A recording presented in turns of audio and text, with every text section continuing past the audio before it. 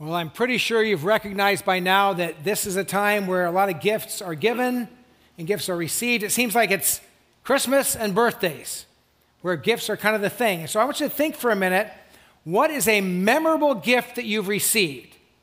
Sometime for Christmas or birthday, a memorable gift. It doesn't have to be a fun or a good gift. It could be like, I can't believe I got that, but what's a gift you'll never forget or a memorable gift that you've received? And then find someone around you real quickly and tell them what's a gift that you'll never forget or a gift you remember receiving that was meaningful to you. Turn and tell somebody around you. Go.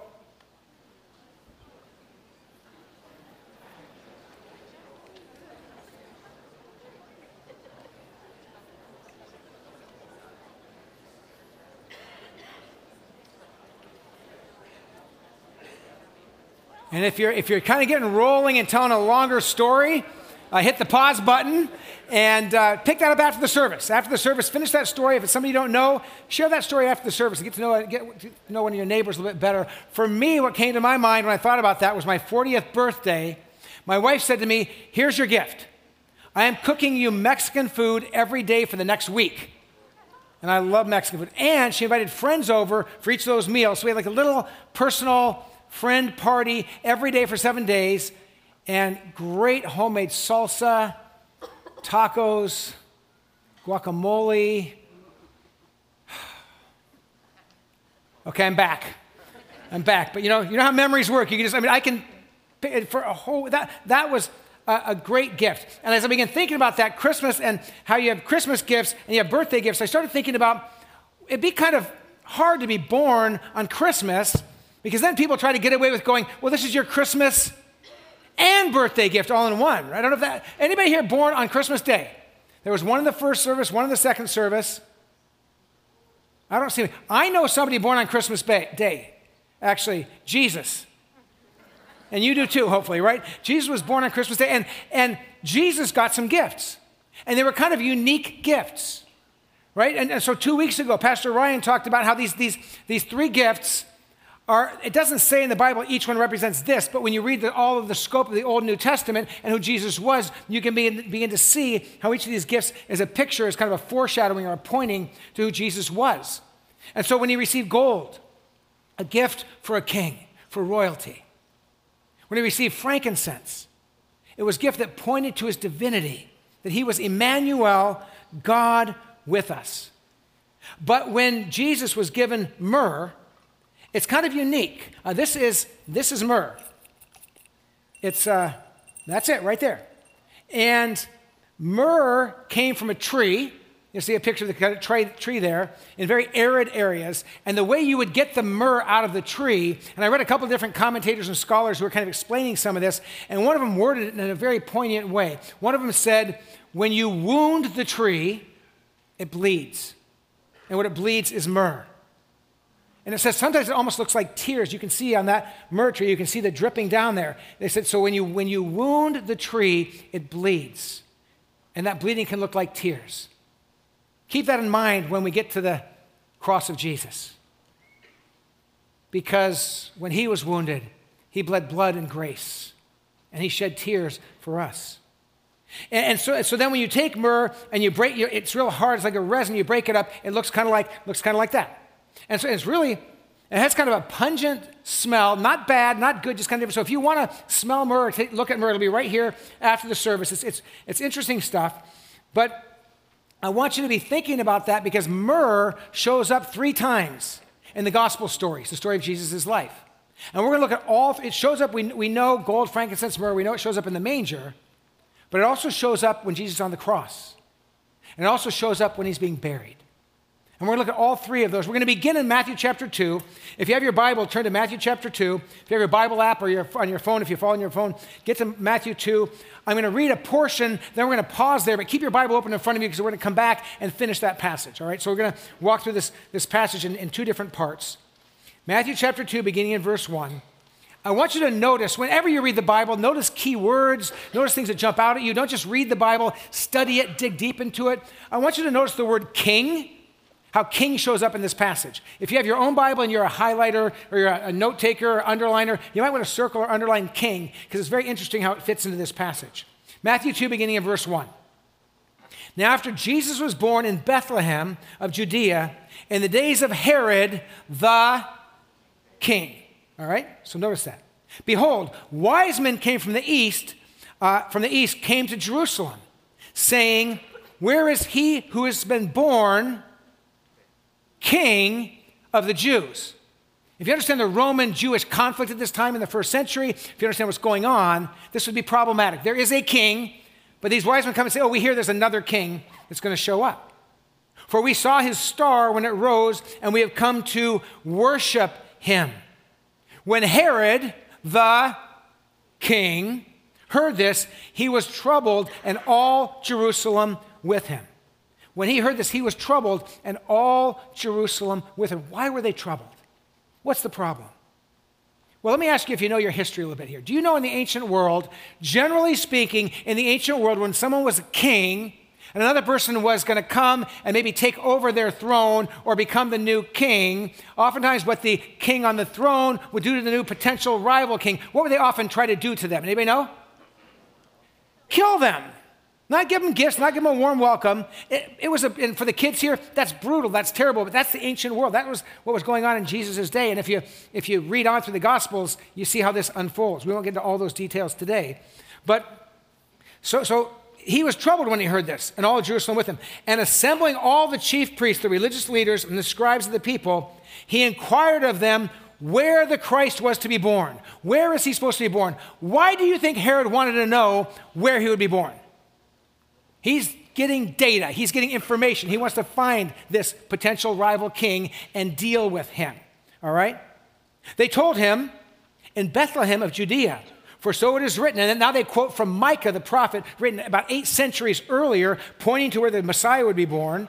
And you, O Bethlehem, in the land of Judah, are by no means least among the rulers of Judah.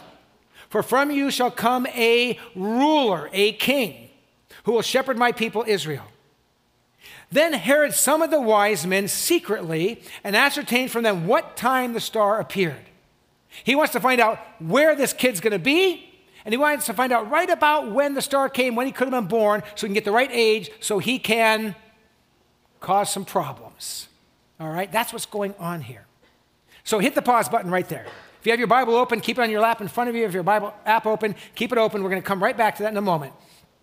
But this is all going on, and what we need to understand is there's more going on than meets our eye. As we read further into this passage, we're going to find some things that someone in the first century would have gone, ooh, I kind of know where this is going, or I have a suspicion where this might be going.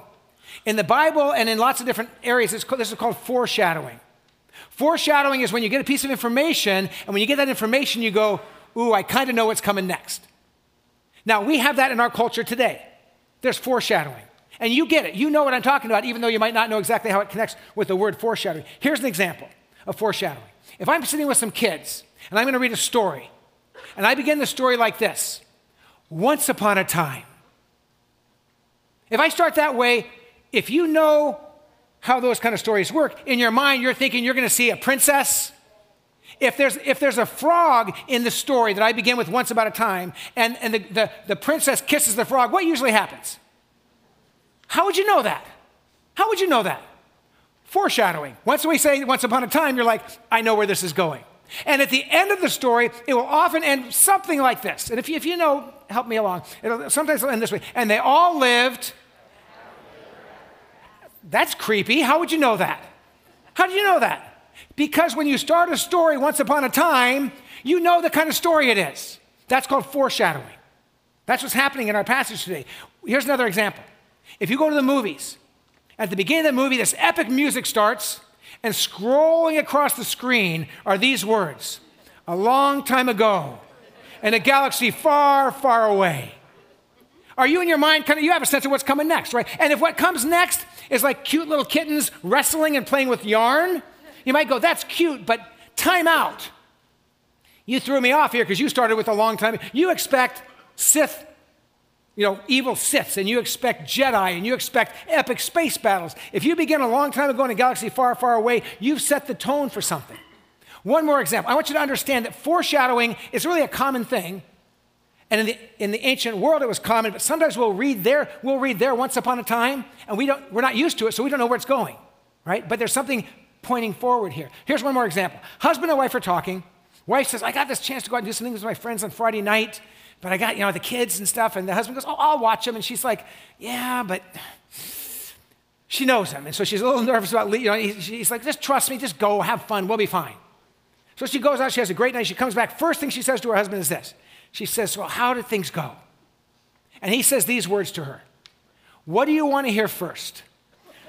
The bad news or the good news? Now, when anybody says, what do you want to hear first, the good news or the bad news, the bad news or the good news, what are they setting up for? Bad news. Nobody says that with good news in mind, right? Well, they knocked over this thing and it was broken and this is what happened, but it wasn't anyone's fault, right? But there's certain things that when you say them, it's a preamble. It's foreshadowing, all right? So, as we continue on in this passage, as we continue on in Matthew chapter 2, there's some foreshadowing we're going to see. And here's what I always tell people. Every text has a context. Every text of the Bible has a context. In the ancient world, myrrh had meaning. We're going to get to myrrh. We looked at gold 2 weeks ago, frankincense last week, myrrh today. Myrrh had meaning. But if we don't know that meaning, we don't see the foreshadowing. We don't see where it's going. And every text has a context. Every passage you read, it has a context right where it sits in the Bible, in that book of that Bible, in the whole scripture. It has a context within history. So you've got to kind of understand what's going on. So as we read this passage, we need to get some context because we don't see the foreshadowing the way it's there. But by the time we're done today, you will. So now, again, Herod has now sent the wise men. He's asked them about when, about where, about when. It continues on in verse 8 of Matthew 2. And he, Herod, sent them to Bethlehem, saying, go and search diligently for the child. And when you have found him, bring me word, that I too may come and worship him. Liar, liar, pants on. Oh, thank you for helping out. This is a participation Sunday, all right? No, he didn't want to go worship him. He's lying. We know what's going on here. So it continues. After listening to the king, they went on their way. And behold, the star that they had seen when it rose went before them until it came to rest over the place where the child was. When they saw the star, they rejoiced and exceedingly with great joy. And going into the house, they saw the child with Mary his mother. And watch this now. And they fell down and worshiped him. They didn't just honor him as a king. They worshiped him. Amazing. Then, opening their treasures, they offered him gifts, gold and frankincense and myrrh. And being warned in a dream not to return to Herod, they departed to their own country by another way. Now, we know, if you keep reading the Gospels, that Herod still is a mess. And that's another sermon. But Herod still went about trying to do all he could to get rid of this potential upcoming king. But when the wise men came, they brought interesting gifts. Gold, that guy can work with that one. Frankincense, all right. Myrrh. Embalming material. Embalming material. When someone died in the ancient world, one of those common things that myrrh was used for, with myrrh and aloes and spices, they would put it around, as they wrapped someone's body up, they would use myrrh. Who gives a newborn baby embalming materials? Doesn't make a lot of sense. Late last night, my little brother Jason, my only brother, he and his wife Mindy have 6 kids. Their firstborn, Clara, got married. I got to do her wedding a couple years ago. She just delivered her firstborn child late last night, early this morning. Just got pictures this morning when I woke up. Very excited for that. And so I want you to imagine I go to meet this newborn child, and I bring a gift. Say, I brought this, Jason and Mindy, I brought this for your newborn baby. And they open it up, and here's what's in this little box. Handcuffs and a harmonica. They say, why? What? Explain, please? And I said, well, I just had this feeling your kid's going to spend a lot of time in jail. Harmonica, you just teach them to sing songs like Nobody Knows the Trouble I Seen, Nobody But My Jesus, Just get them ready, because I just got to feel it. It's like, that's creepy. Who would do that? Who gives myrrh, embalming materials, to a newborn baby? It makes no sense. It makes no sense. Unless that baby is the King of Kings. Unless that baby is God with us. And unless that baby was born to die and to bear our sins, unless there's a foreshadowing at his birth that he came on a mission and that mission would end up with his sacrificial death, then it starts to make sense. We might miss that because we didn't live in that culture. But don't miss it as we go forward. Lord Jesus, we pause right now as we open your word, as we dig into your scriptures, as we think together about what you've done for us and the meaning of myrrh in your story.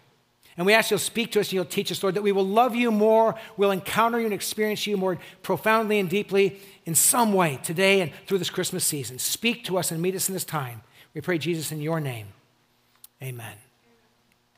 In the manger, the myrrh gives us this picture that the one born in the manger is the Savior of the world. He came to die for us. He came to lay his life down. He came to sacrifice himself. And we need to see that. We need to understand that. Look at Matthew 2, 8 through 12. He has clearly come to offer his life. You know, and so Herod has lied, and now Jesus has been born, and we're walking through his life.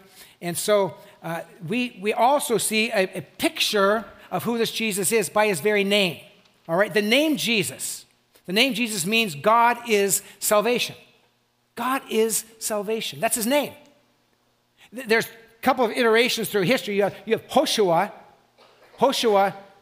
and then Joshua, and then Jesus. Same name. Hoshua, Joshua, Jesus. Iterations of the same name through time. God is salvation. That's his name. That's who he is. So when you think about myrrh and when you think about the manger, here's a great theological word for you, incarnation. Think about the incarnation of Jesus, the coming of God among us, his incarnation, his coming. The King has come among us. And the myrrh gives us a picture of how this King, how the Savior will one day die for us. So here's my question for you this morning. Do you recognize this baby as the only one who can save lost and broken people? Do you realize that the baby born in the manger isn't just a decoration for a nativity? It isn't just a cute little picture of a baby. But this one born in the manger came to save lost people, and he's the only one who can do it. I love nativity scenes, but here's the problem with the nativity scene. If you have it up in your living room or in your dining room or in your entry to your house in June, it looks kind of weird. At some point, everyone takes their nativity scene and they pack it up and they take the little baby Jesus and they kind of wrap baby Jesus up, they put him in a box and they put him in a closet somewhere. You can't wrap up the real Jesus. You can't tuck him away. He is King of Kings. He is Lord of Lords. He is God with us, Emmanuel, and he is the Savior who offered his life. And so in the manger, we see incarnation, that God Almighty came among us as one of us. And we've got to recognize that and see that. Let's move to the next time we find myrrh in the Gospels. And we learn here that the one bleeding on the cross was not dying for his own sins or wrongs. The next time we see myrrh, Jesus is hanging on the cross. But he's not dying for his sins. In the Roman world, they would execute people for their crimes. Jesus committed no crime. He committed no sins. So look with me at Mark chapter 15, beginning in verse 21. Now 33 years have gone by since Jesus was born. Now Jesus is carrying the crossbeam of the cross up the hill towards Golgotha. And we read this in verse 21 of Mark 15. And they compelled a passerby, Simon of Cyrene, who was coming in from the country, the father of Alexander and Rufus, to carry his cross, to carry Jesus' cross. And they brought him to the place called Golgotha, which means place of a skull. Now, watch this closely. And again, we don't understand how myrrh worked, and so we've got to kind of get the background to see the foreshadowing here. And they offered him wine mixed with myrrh, but he did not take it. They offered him wine mixed with myrrh, but he did not take it. We're going to come right back to that in a minute, but let's finish the passage. And they crucified him.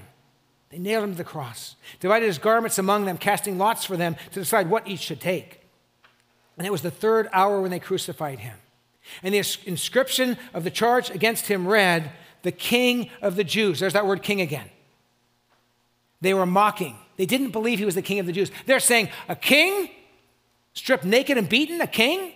A king breathing his last breath, that's a king? That's your king? They're mocking. Well, they didn't understand that in their mocking, they were actually declaring the truth. He was not only the king of the Jews, he was the king of all who would receive him. He's the king of the universe. But they put the sign over him, the king of the Jews. Look at verse 23. What's going on here? And they offered him wine mixed with myrrh.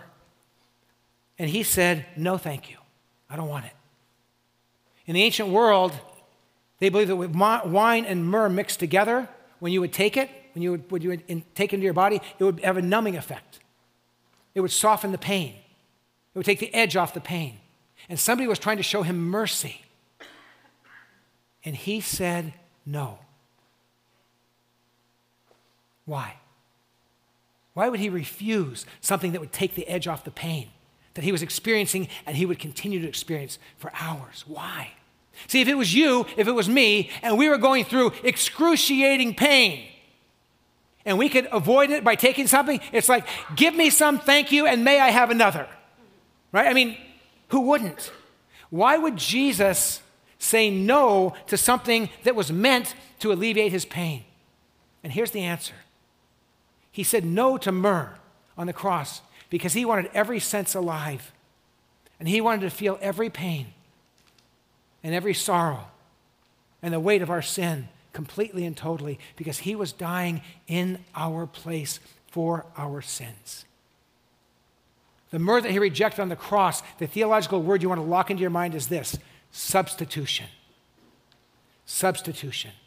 He was dying in our place for our sins, bearing the pain. And he refused to have anything take that pain away. He felt the full emotional pain, physical pain, spiritual pain, all of that I would have felt or you would have felt. Some years ago, when I was a youth pastor, this young girl, Trisha grew up in a non-believing home. She didn't grow up around the Bible at all. She had become a Christian. She had come to meet and know and love Jesus. Kind of like some of the young people you saw on the video today. She just fell in love with Jesus. She was growing in her faith, starting to read her Bible. She came to me one day, and I knew in her heart the hardest thing about the Christian faith for her was the idea that Jesus had to suffer for her. It broke her heart that Jesus would take her pain. So she came to me one day and she said, Pastor Kevin, I was thinking about Jesus dying on the cross, and I think I figured something out. When a junior high kid comes to and tells you they've been reading their Bible and they figure something out, you listen. You go, I want to hear what they're thinking, right? And I think maybe some insight from this young girl. Here's what she said to me. She said to me, Jesus was God, right? I said, yeah, he was God. She said, so here's what I think he did. I think because he was God, he made it so he wouldn't feel any pain at all. Then he could go through all that and it wouldn't hurt. So what do you say? I had to tell her the truth. I looked right into her little junior high eyes. And I said, Trisha, I said, you have to understand that Jesus felt everything you would have felt if they put the nails through you, if they put you on a cross, if they beat you. He felt everything you would have felt. And he also felt all the shame you would have felt, and he felt all the embarrassment you would have felt. And I said, he also felt all the punishment you would have felt if you paid for your sins. He felt it all, and all of mine, and all of yours, and yours, and yours, and yours.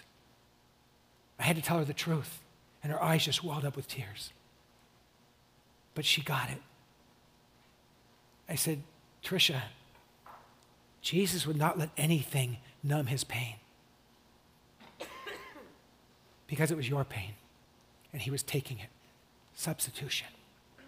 It would have been cheating to make the pain go away. He bore our sins. He took our shame. He took our punishment. And by his stripes, by his wounds, we are healed. So here's a theological question for you. Do you know whose sins put Jesus on the cross? Whose sins put Jesus on the cross? Who's wrong? Ultimately, who put Jesus on the cross? There's all kinds of theories. Some people will say the Romans. I mean, they're the ones that nailed him to the cross. Even though the Jews knew they couldn't do a crucifixion legally, but they could appeal to the Romans, and the Romans would do it on their behalf. Somebody said, well, the Romans were the ones who put him through this mock trial. The Romans were the one who nailed him. So the Romans put Jesus on the cross, and they bear the brunt of it. Well, is that true? Partially. They bore some of the responsibility, but not ultimately. It was not ultimately the Romans. Some people say, well, it was the Jewish leaders, the Sanhedrin, these people that put him through these false trials that brought mock witnesses in. It was the Jewish leaders. They're the ones that put Jesus on the cross because they, kind of set all the stuff up against him, so they bear the weight of that. Is that the answer? Partially. but not ultimately. If it wasn't the Romans, if it wasn't the Jewish leaders, here's what some people will say, is my sin. My sin put Jesus on the cross. Well, is it true that Jesus died for our sins? Yes. But did our sins put Jesus on the cross? In one sense, yes, but ultimately, again, I'm going to say no. You see, the Romans didn't have power to put Jesus on the cross. He was God in human flesh. The Jews didn't have power to put Jesus on the cross. You and I don't have power to put Jesus on the cross. Only one has the power to do that, and it's Jesus himself. Jesus chose to go to the cross, to not let the pain be numbed, to feel everything so he could die in our place for our sins and be the substitute to pay the price for our shame and our judgment.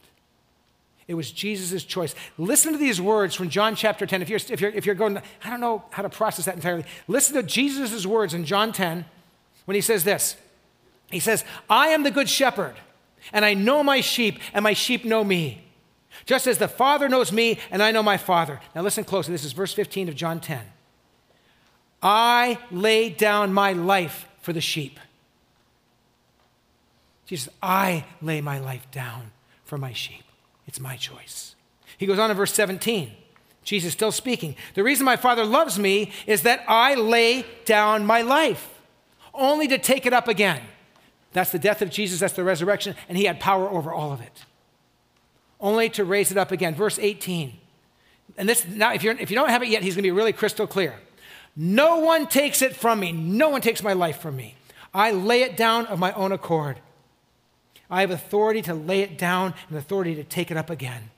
This command I received from my Father.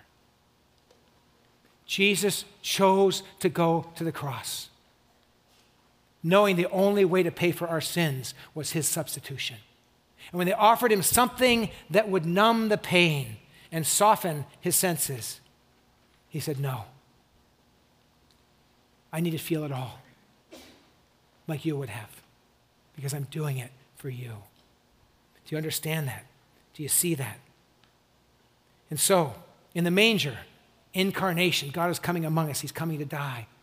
On the cross, substitution. He's dying in our place. And the scriptures are filled with reminders of what Jesus did. 2 Corinthians 5:21 says this. Just listen to these words. It says, God made him, Jesus, God made him who had no sin to be sin for us, so that in him we might become the righteousness of God. That's the gift of Jesus. 1 Peter 2:24 says this, he himself bore our sins. Jesus bore our sins in his body on the cross, so that we might die to sins and live for righteousness. For by his wounds you have been healed. And Peter actually quotes Isaiah 53. So now think back to Isaiah 53, centuries before the Messiah came. Isaiah prophesies these words of the coming Messiah, of Jesus.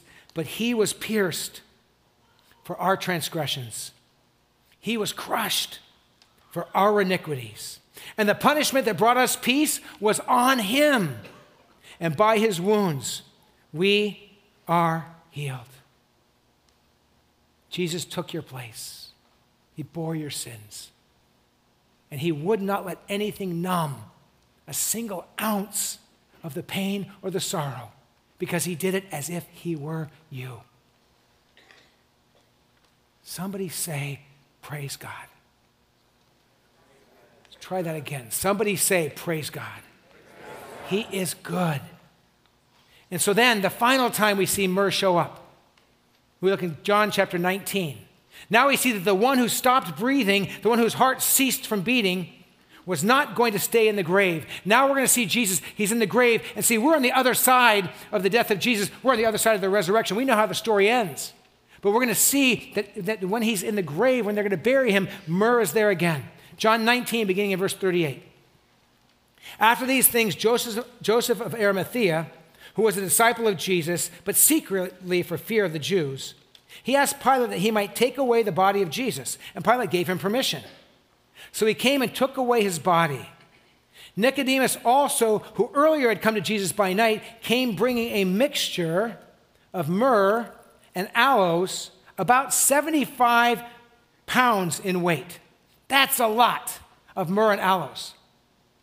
But they wrapped the body in myrrh and aloes and linen cloths around him. So they took the body of Jesus and bound it in linen cloths with the spices, as is the burial custom of the Jews. If we don't know that, we don't see the foreshadowing back in the manger when Jesus is born, right? But they knew that in this time. This was the burial custom of the Jews. Now in the place where he was crucified, there was a garden. And in the garden, a new tomb in which no one had yet been laid. So because of the Jewish day of preparation, since the tomb was close at hand, they laid Jesus there. They laid him there. And Jesus, the perfect Lamb of God, no breath in his lungs, no heartbeat. For 3 days, he was dead. And on the third day, he rose again. Someone say amen. Amen. Much better for the first try. Well done. Yeah, praise God. And so here's my final question for you today. Have you encountered the risen and victorious Lord Jesus Christ? Have you encountered this Jesus, born in the manger, died on the cross, died and was buried, and rose again in glory? Have you encountered Jesus Christ? I'm not asking, do you go to church? I'm not asking, do you read your Bible? I'm not asking, do you give offering? By the way, I'm a pastor. All those things are good to do. Do all those things. But that's not what I'm asking you. I'm asking you, have you encountered the risen Jesus Christ? Have you seen his face? Have you seen his glory? Because he is alive today, even as he was then. And he's present, and he's powerful, and he's glorious. Have you met him? Have you walked with him? In the manger, there's myrrh pointing ahead. It's the incarnation, God with us. The only one who could pay the full price for our sin against holy God is God himself. Incarnation. On the cross, substitution. He took our place.